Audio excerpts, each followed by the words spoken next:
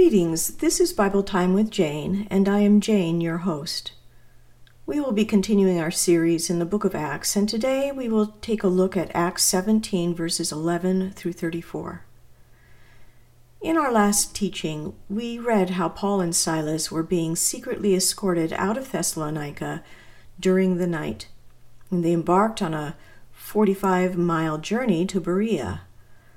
Although the reasons for their departure were troubling, yet it proved to be a time of refreshing and encouragement for the apostles for a while.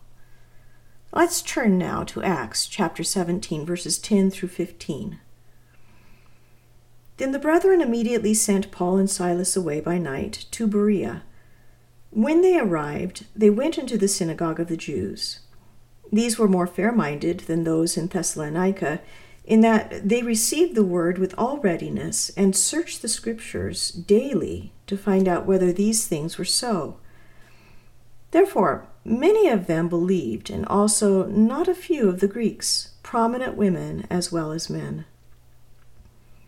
But when the Jews from Thessalonica learned that the word of God was preached by Paul at Berea, they came there also and stirred up the crowds.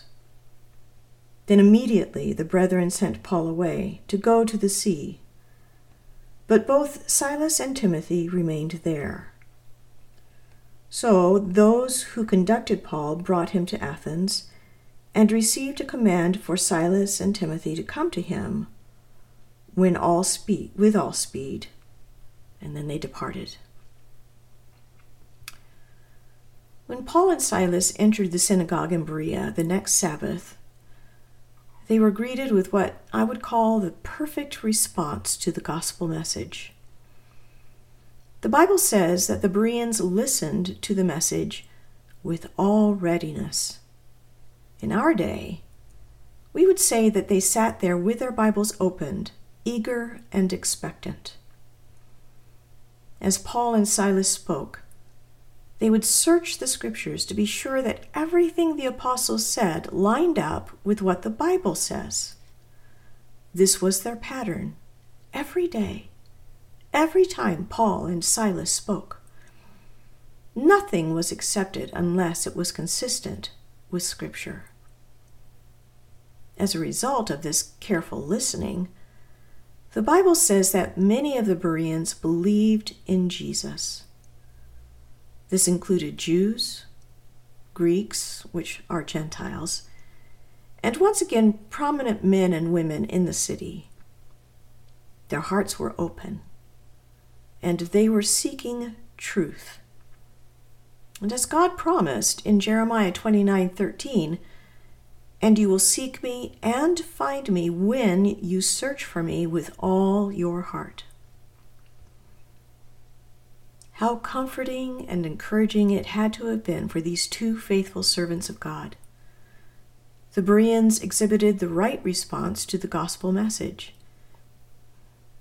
May I also say that our response to the Word of God should be the same whenever we go to church or a Bible study or listen to a Bible teaching, especially in this day in which false doctrine abounds. We must be sure to always compare what is being taught, drawing our final conclusion from the sure foundation of God's Word. Well, after some time, and we don't know how long that was, the Jews who had opposed Paul's teaching in Thessalonica heard about what was happening in Berea, and so they made the journey there for the sole purpose of stirring up the crowds with their slander and innuendos. There must have been quite a division in the city, and those who opposed Paul became so aggressive that these new believers decided it was best to send Paul away in order to keep him safe and alive. However, both Silas and Timothy remained behind to encourage the brethren and continue to teach about the gospel of Jesus.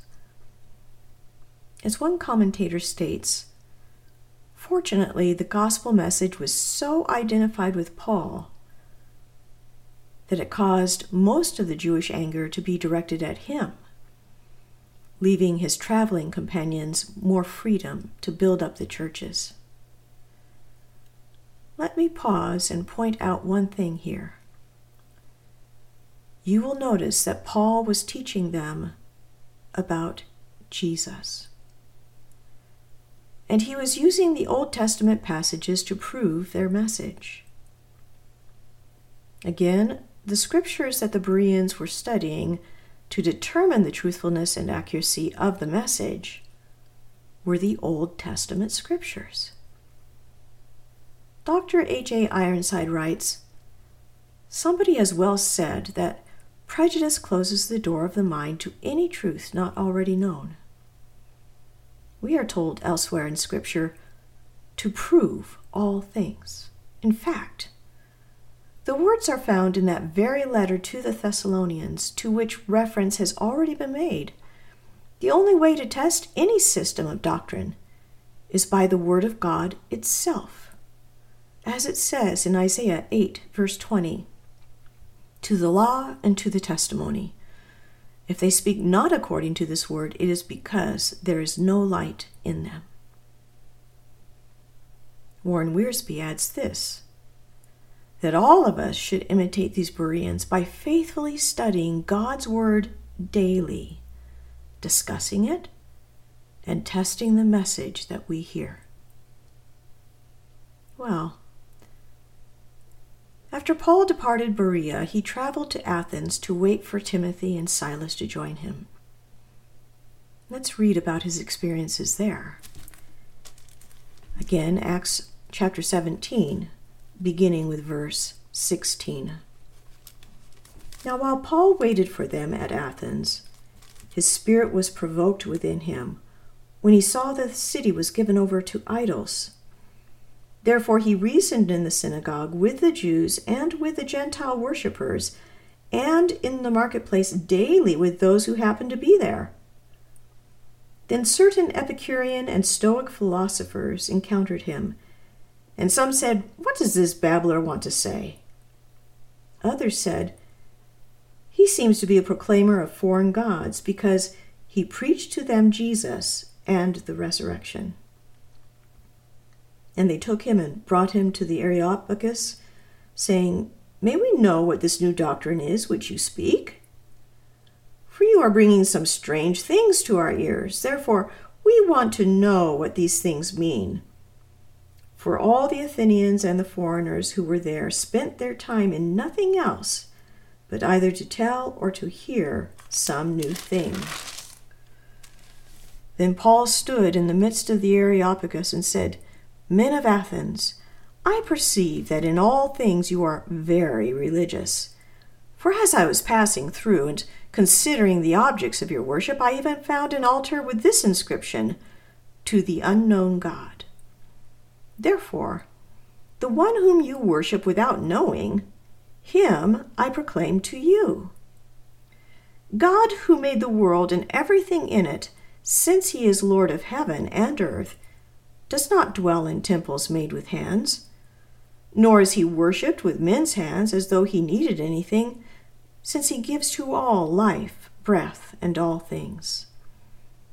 And he has made from one blood every nation of men to dwell on all the face of the earth, and has determined their pre-appointed times and the boundaries of their dwellings, so that they should seek the Lord in the hope that they might grope for him and find him, though he is not far from each one of us. For in him we live and move and have our being. As also some of your own poets have said, for we are also his offspring. Therefore, since we are the offspring of God, we ought not to think that the divine nature is like gold or silver or stone, something shaped by art and man's devising. Truly, these times of ignorance God overlooked, but now commands all men everywhere to repent. Because he has appointed a day on which he will judge the world in righteousness by the man whom he has ordained. He has given assurance of this to all by raising him from the dead. And when they heard of the resurrection of the dead, some mocked, while others said, "We will hear you again on this matter." So Paul departed from them. However, some men joined him and believed. Among them Dionysius, the Areopagite, a woman named Damaris, and others with them. To help us understand what Paul saw and experienced in Athens, let me quote from Dr. John Stott. Everybody knew about Athens. Athens had been the foremost Greek city-state since the 5th century BC. Even after its incorporation into the Roman Empire, it retained a proud intellectual independence and also became a free city. It boasted of its rich philosophical tradition inherited from Socrates, Plato, and Aristotle, of its literature and art, and of its notable achievements in the cause of human liberty. Even in Paul's day, it lived on its great past and was a comparatively small town by modern criteria, and it still had an unrivaled reputation as the empire's intellectual metropolis. The Greek religion was a mere deification of human attributes and the powers of nature. It was a religion which ministered to art and amusement, and was entirely destitute of moral power. The Greek myths spoke of gods and goddesses that, in their own rivalries and ambitions, acted more like humans than gods. And there were plenty of deities to choose from. One wit jested that in Athens it was easier to find a god than a man. Paul saw that the city was wholly given to idolatry, and it broke his heart. So, as Paul spent some time walking through the city, observing and listening to the conversations of the people, what he observed was a city that was consumed with idols. They were everywhere, as well as temples to the gods, filling the city. As I stated previously, the people of Athens were proud of their intellect and their history. Their days were filled with various acts of worship, which oftentimes were sexual in nature, and in constant debates as they were constantly trying to prove their intellectual supremacy. Paul would go to the synagogue that was in the city on the Sabbath and try to reason with them from Scripture. And he found once again there were both Jews and Gentiles in the congregation who gathered together to worship the only true and living God. Then, during the week, he went out into the marketplace to talk with anyone who would engage him in conversation. In time, this practice led to a great debate between the two factions of people in the city. These two factions were the Epicureans and the Stoics. The Life Application Bible Commentary helps us to understand what these two groups stood for. The Epicureans and Stoics were the dominant philosophers in Greek culture. The Epicureans, followers of Epicurus, who lived 341 to 270 BC, believed that the chief purpose for living was pleasure and happiness. If God existed, he didn't interfere in human affairs. Epicureans are similar to modern-day materialists and hedonists. The Stoics were followers of Zeno, who lived at 320 to 263 BC, who taught on a porch or a patio called a stoa, hence the name Stoics. The Stoics were pantheistic and felt that a great purpose was directing history. Humans' responsibility was to align themselves with that purpose through duty and self-discipline. Thus, quite logically, this led to pride and self-sufficiency.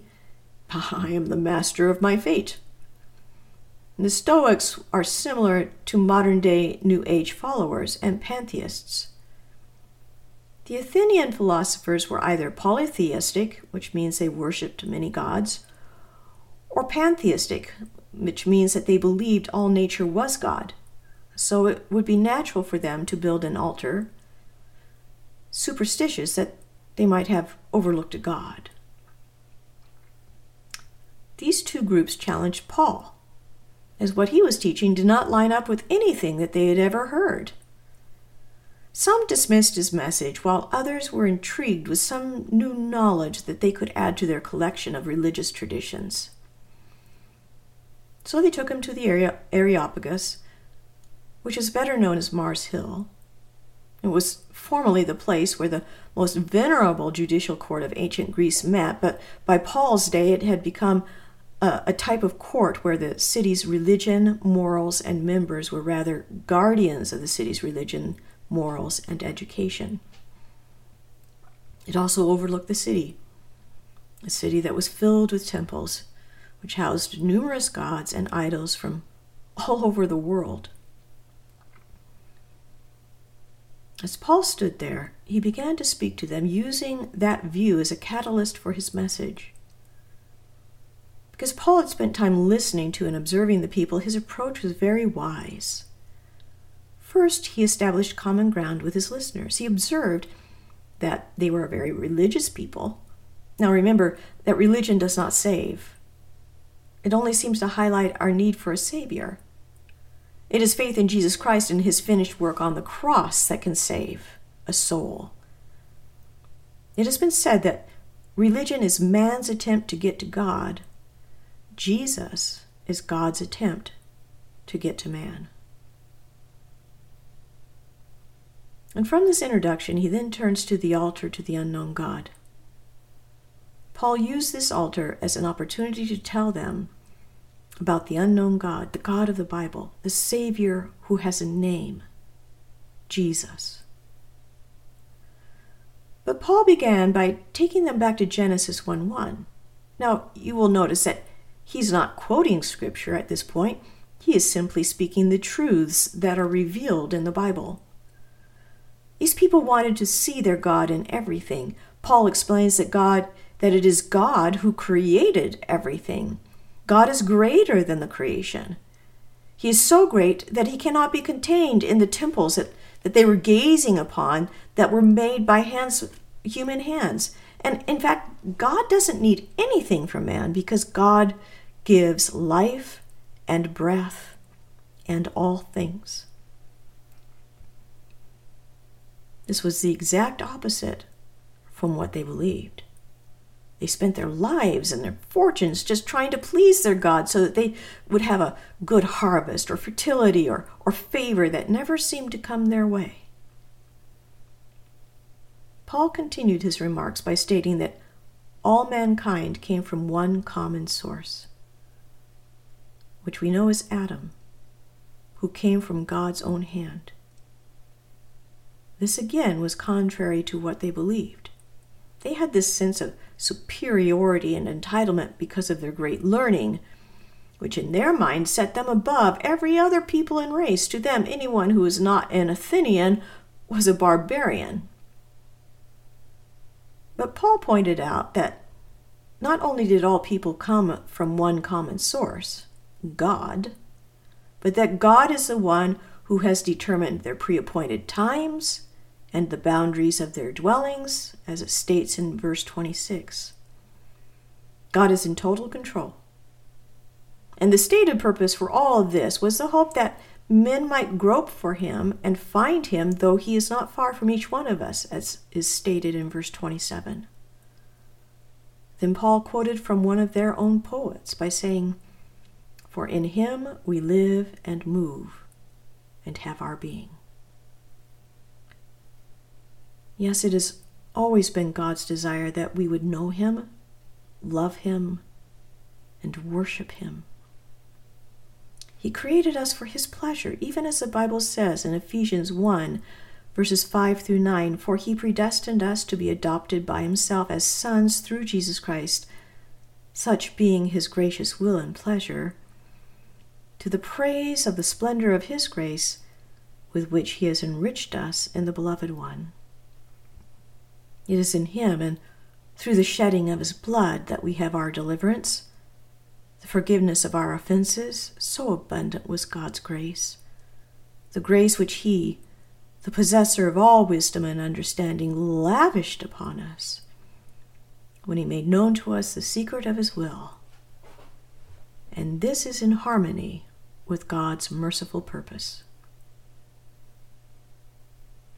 Paul continued to make the subtle contrast between what the Athenians believed about their gods and the truth about the true and living God, who did not need gold or silver or stone or any form of artwork. He was sufficient unto himself.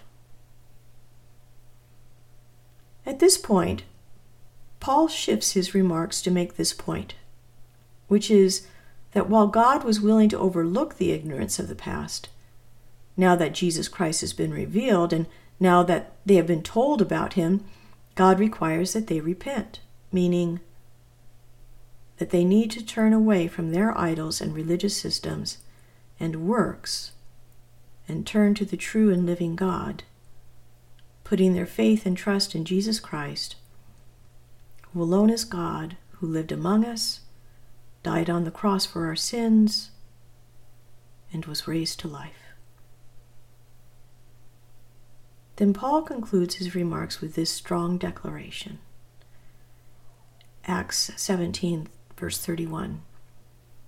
Because he has appointed a day on which he will judge the world in righteousness by the man whom he has ordained. He has given assurance of this to all by raising him from the dead. That day of judgment will come at the end of the age. For now, there is still time to repent and seek God's face. The confirmation that this day will come is revealed in the resurrection of Jesus Christ from the dead. And it was this statement that the members of the council could not accept. Warren Wiersbe writes, "To a Greek, the body was only a prison, and the sooner a person left his body, the happier he would be. Why raise a dead body and live in it again? And why would God bother with the personal judgment of each man?" This kind of teaching was definitely incompatible with Greek philosophy. They believed in immortality, but not in resurrection. Yet Paul preached this message because that is what the Bible teaches, whether or not men agree with it. And from this sermon, there were many who rejected the message. But there were a few who believed it, and their names are forever recorded in the Lamb's Book of Life. We know the names of two. They are Dionysius, the Areopagite, and a woman by the name of Damaris. We know nothing more about these two individuals, but God knows all about them. And he has chosen to record their names in the Bible, which is the eternal Word of God. There are also others who join them in believing in Jesus as the Son of God and Savior of the world. Well, let me conclude this message by reading a short observation from the Life Application Bible Commentary. Paul and Silas were accused of turning the world upside down. What a reputation the early Christians had. The power of the gospel revolutionized lives, broke down social barriers, threw open prison doors, caused people to care deeply for one another, and stirred them to worship God. Our world needs similarly to be turned upside down. At its core, the gospel is not about establishing new programs or encouraging good conduct. It is about dynamically transforming lives. Ask God for the courage and the wisdom to know how you can help spread his good news all over your world. Don't hesitate to tell others about Christ because you fear that some will not believe you. Don't expect a unanimously positive response to your witnessing. even if only a few believe, it's worth the effort. Remember this: God is not looking for good success stories. He is looking for faithful servants who will obey his command. And what is his command? Go, therefore, and make disciples of all the nations, baptizing them in the name of the Father and of the Son and of the Holy Spirit,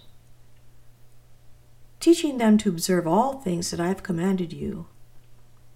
And lo, I am with you always, even to the very end of the age. Amen. From Athens, Paul would then travel on to Corinth, where Timothy and Silas will meet up with him. He will minister there for 1.5 years before heading on to Ephesus and later to Antioch to conclude his second missionary journey. And then he will set out once again for a third journey and will eventually be arrested and taken off to Rome, where he will spend a few years in prison. But this was not the end of his ministry. For it was while he was in prison that he wrote many of his epistles to the churches, to Titus, Timothy, and Philemon. These writings have encouraged and instructed God's people for 2,000 years. Well, let me close with just one more point that I'd like to make from our passage today.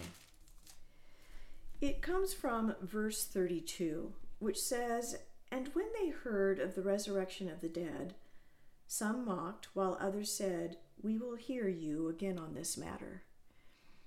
I want to stress the point that the doctrine of the resurrection of Jesus Christ is vitally important in the gospel message. We've talked about this before, and how throughout the book of Acts, whenever the apostles tell the gospel story, it always includes the resurrection of Jesus Christ, the life, death, and resurrection. The resurrection is vitally important for us to understand, because it's in that resurrection that our salvation is secured. The book of Romans chapter 4 says that Jesus Christ was crucified for our sins and raised to life for our justification. And without the resurrection, we are just as hopeless as those who lived before the cross. The Apostle Paul writes about this in 1 Corinthians chapter 15, and I'd like to just read a portion of that to you. Beginning with verse 12, Paul writes this: "Now, if Christ is preached that he has been raised from the dead, how do some among you say that there is no resurrection of the dead? But if there is no resurrection of the dead, then Christ is not risen. And if Christ is not risen, then our preaching is empty, and your faith is also empty. Yes, and we are found false witnesses of God, because we have testified of God that he raised up Christ, whom he did not raise up, if in fact the dead do not rise. For if the dead do not rise, then Christ is not risen. And if Christ is not risen, your faith is futile, and you are still in your sins. Then also those who have fallen asleep in Christ have perished. If in this life only we have hope in Christ, we are of all men the most pitiable. But now Christ is risen from the dead, and has become the firstfruits of those who have fallen asleep. For since by man came death, by man also came the resurrection of the dead. For as in Adam all die, even so in Christ all shall be made alive. But each one in his own order, Christ the firstfruits, afterward those who are Christ's at his coming. And then comes the end, when he delivers the kingdom to God the Father, when he puts an end to all rule and all authority and power, and so on." You see, it is when Jesus rises from the dead that he breaks the power of sin and death. He that guarantee, that sacrifice that was paid on the cross, the debt has been paid in full. And now when we put our faith in Jesus Christ and in what he did on the cross, that work on the cross, you see, then we also share in that resurrection. Jesus, the first fruits, he's the first to rise from the dead, right, and live eternally. And there is coming a day when we too will enjoy that everlasting life that is promised in the scriptures. In Romans chapter 5, it says, "For the wages of sin is death, but the gift of God is eternal life through Jesus Christ our Lord." That's Romans 6:23. That gift of eternal life, that hope, that promise, that reality where death is not the end of the story, but it's just the beginning for those who are in Christ Jesus. It is a glorious teaching. You remember in John chapter 11 when he was talking to Mary and Martha at the time that Lazarus had died. And Jesus was speaking first to Martha, and he was dialoguing with her about this, and she said to him, "Lord, if you had been here, my brother would not have died, but even now I know that whatever you ask of God, God will give you." And Jesus said to her, "Your brother will rise again." And Martha said to him, "I know that he will rise again in the resurrection at the last day." And Jesus said to her, "I am the resurrection and the life. He who believes in me, though he may die, he shall live. And whoever lives and believes in me shall never die." Do you believe this? Jesus asked Martha, "Do you believe this?" And I ask you, do you believe this? Listen to Martha's response. She said to him, "Yes, Lord, I believe that you are the Christ, the Son of God, who is to come into the world." Declaration of faith. Jesus, the resurrection and the life. In him is life. In him is our life.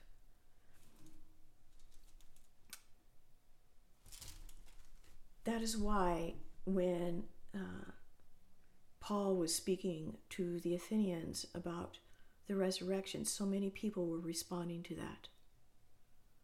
Who ever heard of somebody rising from the dead and living forever? And yet we know that Jesus appeared to more than 500 people during the 40 days after his resurrection, so that they became eyewitnesses to his resurrection. And we know that even the Apostle Paul saw Jesus on the road to Damascus, the risen Lord, and it changed his life forever.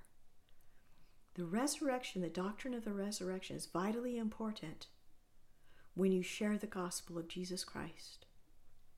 It is a message of power, it is a message of hope, it is a message of truth, and it is a message of the assurance of salvation. In Romans chapter 10, Paul says this, that if you confess with your mouth the Lord Jesus and believe in your heart that God has raised him from the dead, you will be saved. For with the heart one believes unto righteousness, and with the mouth confession is made unto salvation. A lot of people say that they believe in Jesus, that he was a good man, that he was a great teacher, a prophet of God, a holy man. But do they believe that Jesus rose from the dead? Vitally important. Without the resurrection, the salvation message is not complete. The salvation work is not complete. But with the resurrection, God is saying the sacrifice has been paid, the debt has been paid completely. And now, in Christ, there is forgiveness of sins. Now, in Christ, there is salvation. Now, in Christ, there is the gift of everlasting life. And so when you share, when you consider these things, remember, it's not just the resurrection of Christ, or it's not just the crucifixion of Christ, it is the resurrection, and that he has risen on high ascended to heaven. He sits at the right hand of God, interceding for us, and there is coming a day when he will return to judge those who have rejected him. On that day, you want to know him as Savior. You want to know him as Lord. So listen to the Apostle Paul, even as he is sharing with the Athenians about the resurrection of Jesus, and allow your heart to be moved, even as their heart was moved. And there were lives that were transformed, as we've discussed before, Dicenius and Damaris and many others. Let your name be added to that list. Choose today whom you will serve. The Lord Jesus? Yes, serve him. Heavenly Father, we just thank you, O God, for the faithfulness of your servants from long ago, who were willing to go to places who had never heard about you to share the eternal truth of Jesus Christ, his life, his death, and his resurrection, and lives were changed. And from generation to generation, that message has been shared even down to our day. And we have also received that message, and we give you thanks for it. Impress upon us, O God, the power of that message, the power of the message of the cross, and the price that Jesus paid so that our sins might be forgiven. Impress upon us the power of the empty tomb, the resurrection of Jesus, and the glory that it is there, and the hope, and the promise, and the power. Heavenly Father, write your word upon the tablet of our hearts, but not just upon our hearts, but also upon our tongue, that we might be faithful to share with others these glorious truths, these eternal truths, these powerful truths that will never change. For your word is secure. It is the same yesterday, today, and forever. And we choose to take our stand on your word and on your truth. Bless us, O Lord. Teach us, we pray. In Jesus' name, amen. Well, if you are finding these messages helpful and encouraging, or if you have a question that you would like to ask, please feel free to email me at bibletimewithjane@gmail.com. That's all one word, bibletimewithjane@gmail.com. So until next time, my wonderful friend, may the power of this gospel of our Lord Jesus Christ fill you with that joy and strength and peace that is promised to you in God's holy word. May our Lord Jesus Christ be with you. God bless you, my friend.